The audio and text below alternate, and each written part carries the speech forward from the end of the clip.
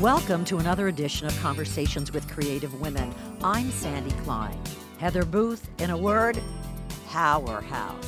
When it comes to progressive issue campaigns and driving issues in elections, that's who you want to lead as well as be on your team. A timeline. Heather's organizing began during the civil rights, anti-Vietnam War, and women's movements of the 60s. While an undergrad at the University of Chicago, she started the Jane Collective, an underground organization that helped women get safe but illegal abortions in the years before passage of Roe v. Wade.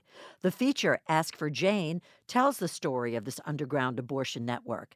More recently, the documentary Heather Booth, Changing the World, details her life in organizing. It's aired on PBS World Channel stations nationwide. Moving along, Heather was the founder and now president of the Midwest Academy, which trains social change leaders and organizers. She's been involved in and managed political campaigns. In 2000, she was director of the NAACP National Voter Fund, and 5 years later, lead consultant directing the founding of the Campaign for Comprehensive Reform. There was her work as director of the AFL-CIO's healthcare campaign in 2008, founding director of Americans for Financial Reform in 2010. Heather was the national coordinator for the Coalition Around Marriage Equality and the 2013 Supreme Court decision. She was also the field director for the 2017 campaign to end the tax giveaways to millionaires and billionaires. She's working on a campaign to lower prescription drugs. Let's meet and get to know this committed, passionate mover and shaker. Heather, welcome, and thanks so much for joining me today. Sandy, with that breathless introduction, I feel like if I were smart, I'd just stop now. Thank you for your generous introduction and your warmth, and thank you for being such a creative woman. Your audience should know we met at this film festival, and I fell in love with you, your vitality, your insights, your energy, your passion. Thanks for having me on your show. Well, it is totally my pleasure, and not for nothing. All of that is fostered by the women I've had the opportunity to meet and get to know. This is more than a labor of love. So, Heather, I'm going to go back in time with you. Where did the organizing come from? And what I mean by that is, was that what you were familiar with growing up? I was brought up in a family that was really loving and had what I call good family values. So I knew what love was, how important it is to support each other, and also to leave this world a better place, not only to try and be a good person and to do unto others as we'd want done to ourselves, sort of a golden rule, but also maybe it's the Girl Scout model. You want to leave the campsite better than when you found it. Leave our community and our country and our world better than when we found it. And then I found one activity after another that sort of led me on this path, beginning with the civil rights movement. Well, we're about the same age, and I was in college during that time as well. When you got to the University of Chicago, getting that involved was a no-brainer to you. Well, I grew up in Brooklyn and then moved to the North Shore of Long Island, and in a way felt I never fit in. Maybe all high school students feel they never fit in, or many do. Mm-hmm. But by the time I got to college, I really felt the world opened up, that I could say what I thought and find others in agreement and a broader community that also shared those values. And then I found my way to the civil rights movement. By 1960, I had joined CORE, Congress on Racial Equality, in support of the sit-ins going on in the South, where African Americans weren't allowed to sit at lunch counters in the South, and then we're integrating lunch counters, swimming pools, schools, libraries. And then I found the Student Nonviolent Coordinating Committee, or SNCC, which in many ways was the front line of the youth part of the civil rights movement. Right. And I found just such meaning and impact, both in support of the work others were doing and then joining in with them, both in Chicago, where my school was, as well as in Mississippi in 1964. Well, the University of Chicago was the place to be then. Well, I certainly loved my first years there. It was really very exciting. And with SNCC, I not only started an on-campus organization, But then in the summer of 1964, there was a summer project. Many of your listeners may have heard about it. It's when Northern students were asked to go down to Mississippi to support the courageous work being done largely by African American, poor, often sharecroppers in the South, and to support their work, and by coming down to add additional national visibility and some resources to the work already going on down there. Right. The summer project got notoriety because three of the young volunteers, Andrew Goodman, James Chaney, and Michael Schwerner, were killed at the hands of the Klan. Right. And many people had heard about that. What they may not know is that while they were looking for the bodies of the three young men, the bodies of other black men were found, often hands bound or feet chopped off, one in the Tallahatchie or Pearl River. I mention it to say the level of the state of terror that poor black people were living in Mississippi. And even with that, because people organized, within a year, there was a Voting Rights Act. And you can win, you can change this world if we organize. Right. And it was a key lesson that I learned then and have carried with me for the rest of my life. Well, there, the proof was in the action, which is so empowering and impactful. So, in addition, as I mentioned, and you did too, civil rights and anti-war, let's move into the women's movement. How and why was the Jane Collective born? I'll give a little background of the context of what life for women was like in those years in the early 1960s. A friend of mine had been raped at knife point in her bed in off-campus housing. We went with her to Student Health to get a gynecological exam, and Student Health told her that they didn't provide gynecological exams. And more than that, they gave her a lecture on her own promiscuity. Oh, my God. Even though she had been raped in her own bedroom. And you think, this is nearly unbelievable. But in fact, that's what the world was like unless we organized. So we sat with my friend, they called her to sit in, and over time, because people demonstrated, because people took action, of course now gynecological exams are covered by Student Health. Of course now you're not given a lecture on promiscuity, but you're given supportive counseling. Right. And education in advance. And all of that's a reflection of organizing and of a growing women's movement. But it gives a sense of what life was like before that organizing was taking place in the kind of vital way it was as the women's movement developed. In 1965, a friend of mine told me his sister was pregnant and nearly suicidal, that she wasn't ready to have a child. And could I find her a doctor to perform an abortion? I didn't recall ever thinking about the issue before. It was a more innocent time. In some ways, I was a more innocent person. I've never had to face the issue myself. But again, feeling that you help others who are in need, I reached out to the Medical Committee for Human Rights, the medical arm of the civil rights movement, and asked them if they knew any doctor who would perform an abortion. And I was directed to someone, Dr. T.R.M. Howard. I really want to underscore his name because he's a great hero who's often neglected in history. He had been a civil rights leader in Mississippi who came to Chicago when his name was on a Klan death list and had started a women's health clinic in Chicago on 63rd Street called Friendship Clinic. I didn't know any of that at the time. In fact, I really didn't know any of that until after he died several years later. I contacted Dr. Howard. He made the arrangements for the abortion. I passed the information on to my friend and didn't really think much more about it. But a little while later, word had spread and someone else called. I made the connection again. And then someone else called. And I wasn't telling anyone about it, so it must have been the women themselves. Mm-hmm. At that point, I realized, gee, there really is a need, and I better set up a system. And I lived in a dormitory at the time, and so I decided to call it Jane. ask for Jane. And I talked to Dr. Howard about what was involved. Is there anything that should be done in advance? What should be done after the fact? Does it hurt? How long does it take? How much does it cost? Could we negotiate on the price? And he was incredibly responsive, helpful and supportive. After a while, Dr. Howard, I lost contact with him. I think there may have been a police raid on the clinic. But for whatever reason, he stopped taking the calls. And so I reached out to find another provider.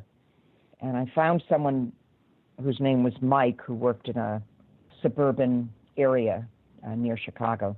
I never met Mike either, just as I never met Dr. Howard. We just talked by phone. But I made the same arrangements I had with Dr. Howard.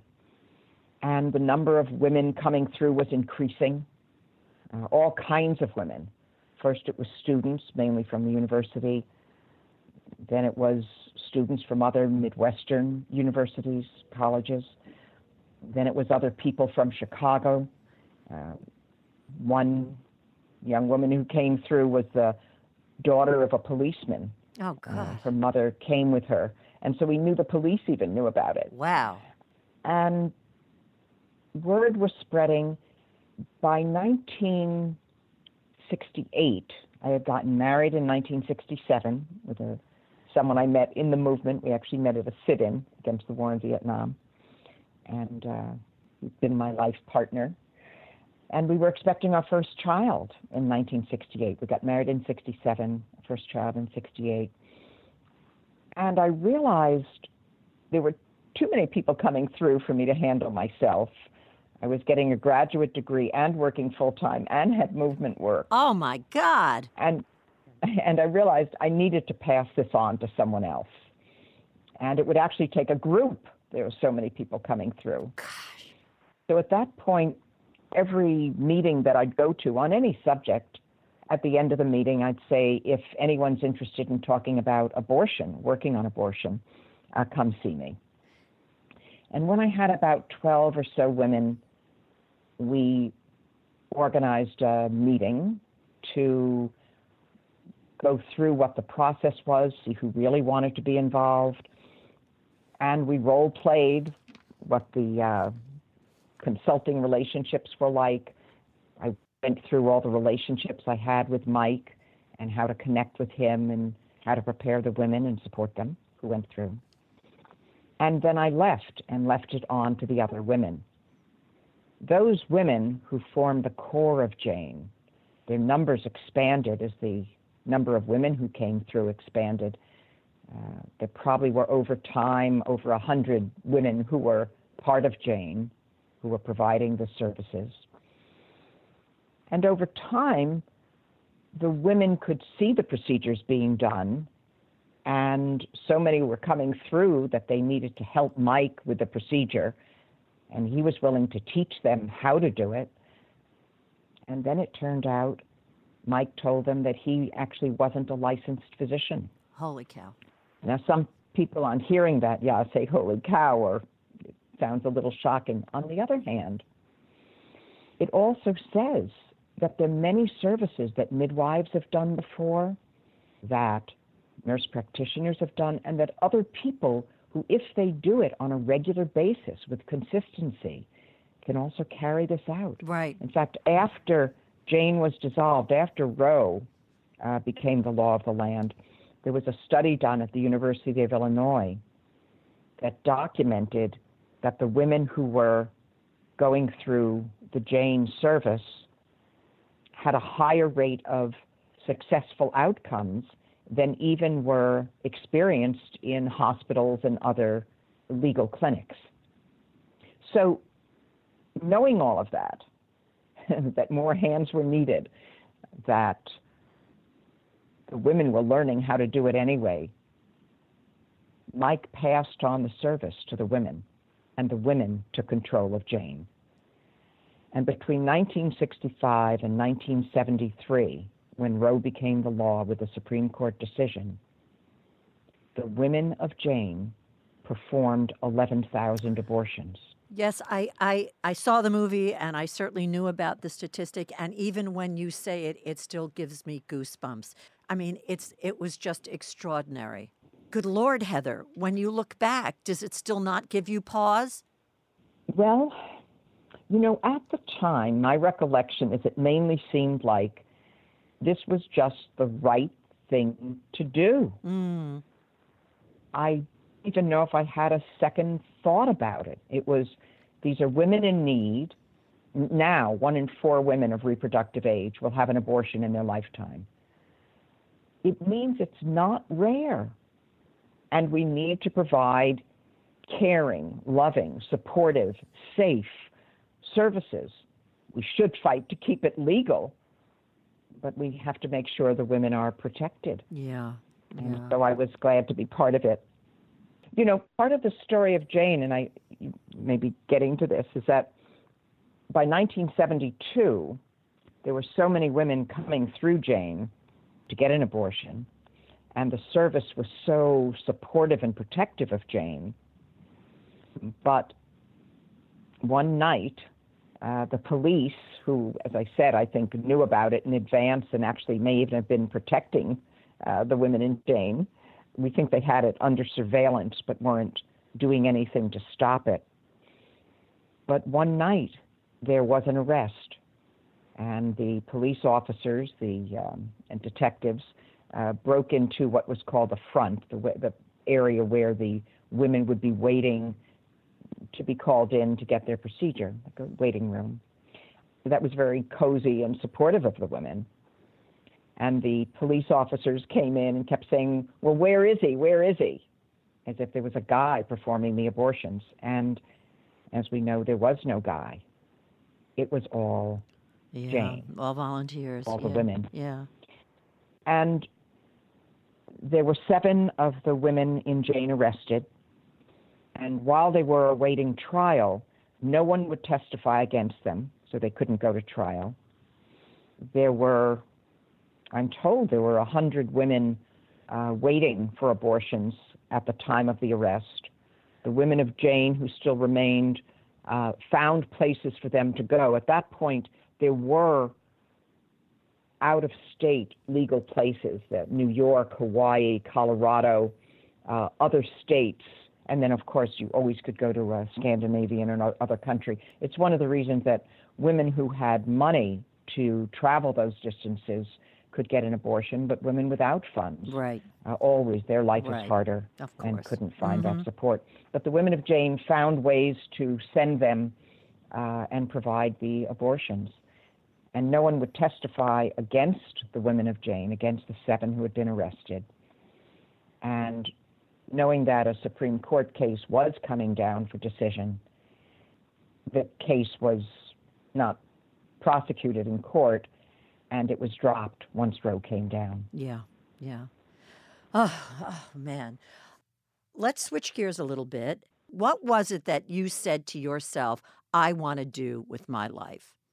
I'm not sure what I was thinking particularly at the time, but I was 40 years old by the time I realized this is what I'm doing with my life. I grew up like others. I wanted to be a good person. I wanted to have a happy life. I did want to get married and have kids. I love those kids, one born in 68 and one in 69. And they now have kids, 5 grandchildren, a great joy in my life. I think perhaps I thought of being a teacher or a social worker. I wasn't quite sure of the direction. But then on doing this work of being an organizer, I found a level of gratification that I didn't find in anything else. To see people find their own voice, join with others, gain confidence, and change the world. It's one of the most exciting things anyone can do. And that's what an organizer does. They bring people who may feel that they're facing a problem alone and in isolation, and then helping them see that others share their problems. And if others share the problems may be social problems. And if they're social problems, they need social solutions. And if there's social solutions, together, we can organize and change the world. And it goes, each each activity I'd be involved with built on the other, not by an initial plan, but just by how life worked out. Sometimes these were not necessarily conscious acts, that things just happened in a certain way, right? I think that's right, that one action can lead to another. You can learn things from one experience and then try it out in another. You learn a set of people. You network from one group to another. And that's how so many movements and organizations and issues tied together now. The issues are connected in that they're designed to help make this a more just and caring society. Did you come up with these organizations? For example, I mean, obviously, becoming the training director for the Democratic National Committee, I mean, that was a given. That was there. And then directing the NAACP National Voter Fund. But here, as I mentioned, that you were the lead consultant directing the founding of the Campaign for Comprehensive Immigration Reform, and that happened back in 2005. So these were just, hey, I think we need to do this, and I'm going to be the one to start this, and then I'm going to bring other people into this. Is that how this kind of came to be? Well, there's a mixture of approaches. Some of them I actually thought of myself, some out of necessity, some out of opportunity, and some people would approach me on. So, for example, at one point, I'll show you how a few of those organizing efforts emerged out of the other. Mm-hmm. I was a grad student and had 2 kids. At that point, my husband wasn't working. We really had almost no money. Friends, in fact, were bringing food over to our house because we really were struggling. And I got a job in a kind of think tank, knowledge industry. And it was great for me because I could be in grad school, working with flexible hours and treated fairly well. But the clerical staff was treated terribly. And one of the clerical staff, who were all black, was told that her pay was cut because the woman who used to sit next to her was going to become her supervisor. And so that woman who used to sit next to her needed a pay increase. Just imagine that, as opposed to saying, God. the employer saying, we're mixing up the salaries, or here's the new pay scale, or there was no process. And so my friend, this clerical at the workplace, was just in tears. She didn't know what to do. She was a single mother, and she was about to quit. I said, don't quit. Let's come together. We'll just share ideas, bring it to the employer. And I actually thought, he was a somewhat liberal guy, I thought maybe he would just respond. We all came together, brought it to the employer. The employer said they'd agreed to the demands that we made, but that I needed to be fired because I was treating them as if they were a big conglomerate. What? And I was fired. You were the scapegoat. He thought I was the organizer of it, the initiator, but I thought it was just what was just and right to do. Right. Having been fired from a job I really needed, and I didn't go there in order to organize, it's just how the situation emerged. I then went to the National Labor Relations Board, which at that point still had some chance of deciding for working families. Right now, it's been so undermined by corporations and large employers and Republican and other government leaders who are using it not to defend workers, which it was designed to do, but to really just protect employers. So I went to them and I won a back pay suit for 2.5 years, the length of time it took for the case to go through the NLRB, National Labor Relations Board. Right. I won a back pay suit. At that point, having a little extra money, swearing I'd never be fired again, I decided to create a training center to train organizers. Now, that was 1973. So that's something I initiated. And then the training center, Midwest Academy, which still exists and it's a terrific place to go for those who want to learn more about organizing. By the way, the website is www.midwestacademy.com. From that training center, we helped to initiate a number of kinds of organizations. working women's organizations, creating alliances between labor and community groups, which hadn't existed because there had been a division between labor and community, really because the McCarthy era had helped to create that division. We helped to create the model of statewide and multi-issue organizations. So out of that, we created other efforts. I became the director of some of those efforts, of a labor community alliance, of a national federation of statewide community-based organizations. And then having done that, I realized, gee, we have a certain amount of power, but by 1980, Reagan was elected, and many of the advances that we were seeing were being rolled back. And I realized we have to get into elections. And so I learned about elections. Good Lord. I started to work with a really wonderful guy who's now died, Paul Tully, who had been the political director of the Democratic Party and had been the political director for Bill Clinton during his campaign later on. And I learned about elections and then became very active in elections in Chicago. You know, it's interesting, before 1980, I had been skeptical about elections. I felt, as I think now, that it's dominated by money. You often need to make compromises. But I realized then, if you don't do elections, as a friend of mine, Alice Palmer, who's a state legislator in Chicago, said, if you don't do elections, elections do you. Right. And so I realized we need to combine elections and organizing.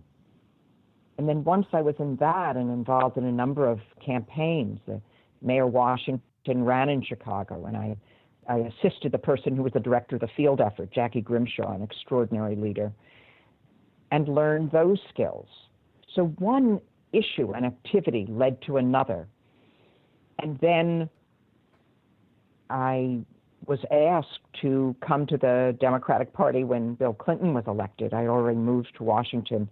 My husband's job had moved there. He worked for AFSCME, the American Federation of State, County, and Municipal Employees, one of the largest public employee unions in the country. And he ended up being first field director and then assistant to the president of AFSCME. So we lived in Washington, and when President Clinton came into office, I was asked to come to the Democratic Party to help set up a field operation. And while I was doing that, there then was the outreach for the Hillary health care plan. I was a single-payer advocate, but also thought that passing that plan would have been a great advance. I worked on that. And then there was a very bad election for Democrats in 1994. And so after that election, there was a decision to build a training capacity for the Democratic Party, to train political operatives to know really what to do. And I was asked to run that training operation. And then after I left the Democratic Party, Julian Bond, who had been a leader in SNCC, Student Nonviolent Coordinating Committee, Mm-hmm. a great leader, and then had become chairman of the NAACP, Mm-hmm. asked me if I'd set up the advocacy arm of the NAACP. And that was the NAACP National Voter Fund. And in 2000, we helped to increase turnout by well over 1 million African-American votes. And it's an election that was finally stolen by George Bush in the Supreme Court. But we made an enormous difference. So I'm just explaining how some things I initiated, some things were opportunities that I could take, and some were possibilities that people offered me, having seen what I had done and relationships that I built from earlier work. Right. And yes, and that's the sense that I did get. You didn't necessarily have a particular trajectory, and that there was this flexibility for you to move over here and do this, or move over there and do that. And so you had have such a large playing field. And in that same vein, as I mentioned also in the introduction, that there's a film about your life in organizing, Heather Booth Changing the World, clearly an apt title. And I guess that's just, for lack of a better word, quite a retrospective. It's really a terrific film.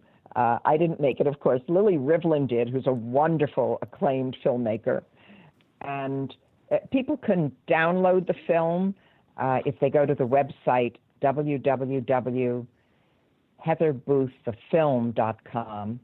And it's been shown around the country, actually even around the world. But it's been shown in, I've probably gone to about 100 of the places that it's shown, and we often have a talk back. That's when Sandy, you and I met. Right, right. Mm-hmm. There was another film being shown, but I was part of that discussion.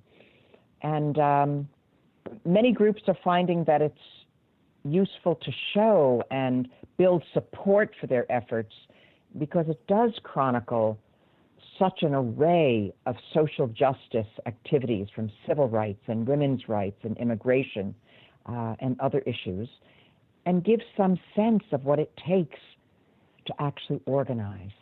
And now we need more people who feel the passion of taking action at this moment and of joining with others and seeing it through to change the world. You're just an amazing woman whose work has just had so much impact, and you really are inspirational. And if I'm gushing, I'm gushing. Who cares? Sandy, I'm very appreciative that you're so kind in your comments, but I want to say two other things about it. One, through my whole life, not only am I just a regular person, but often, ordinary people can do extraordinary things. Of course. And we can be called on to do that. But I also have, in almost everything I've done, I actually have not been confident. I've wondered, am I good enough? Do I know enough? Am I smart enough? Am I this enough? Almost everything in the society tells us you're not good enough. You don't know enough, especially for women, especially for young people. And one of the things we need to do for each other and project is that we may feel that we're not good enough. We don't have to pretend something different, but we can support each other. And together, we can make this difference in the world if we support each other and if we organize.